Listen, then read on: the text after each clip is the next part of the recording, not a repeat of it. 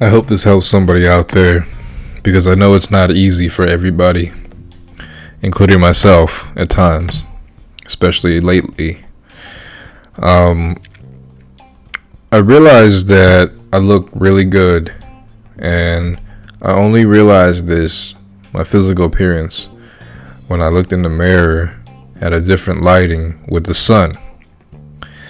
And of course, with the sun, it's natural, it's full lighting, and the illusion came from I not thinking that about myself because of the phone lighting and the camera. It's not high quality, so it gave me the illusion that my face looked this way. It didn't look that way in person. I look better in person. I don't look good in this clothing and glasses. And so I feel like those things could be an actual thing that kind of creates the illusion that we don't look as good as we do, or we think we do. But of course, I'm going to get deeper into that. Maybe not the case, but it's all about looking at yourself from a different angle.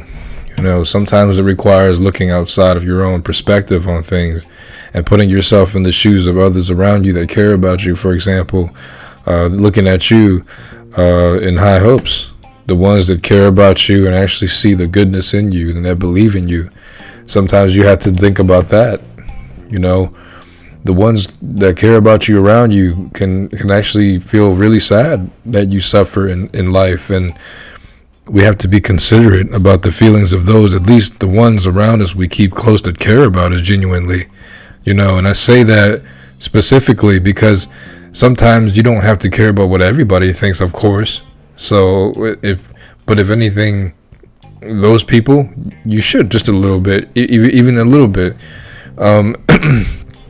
I emphasize a little bit because some people might take it out of context, like you have to care what they think too. The ones that care about you like that, in a way that is unhealthy, that you restrict yourself from being who you really are, or you restrict yourself from seeing you as you really are, and perceiving that in a positive way, that's realistic, that's real, that's genuine and healthy.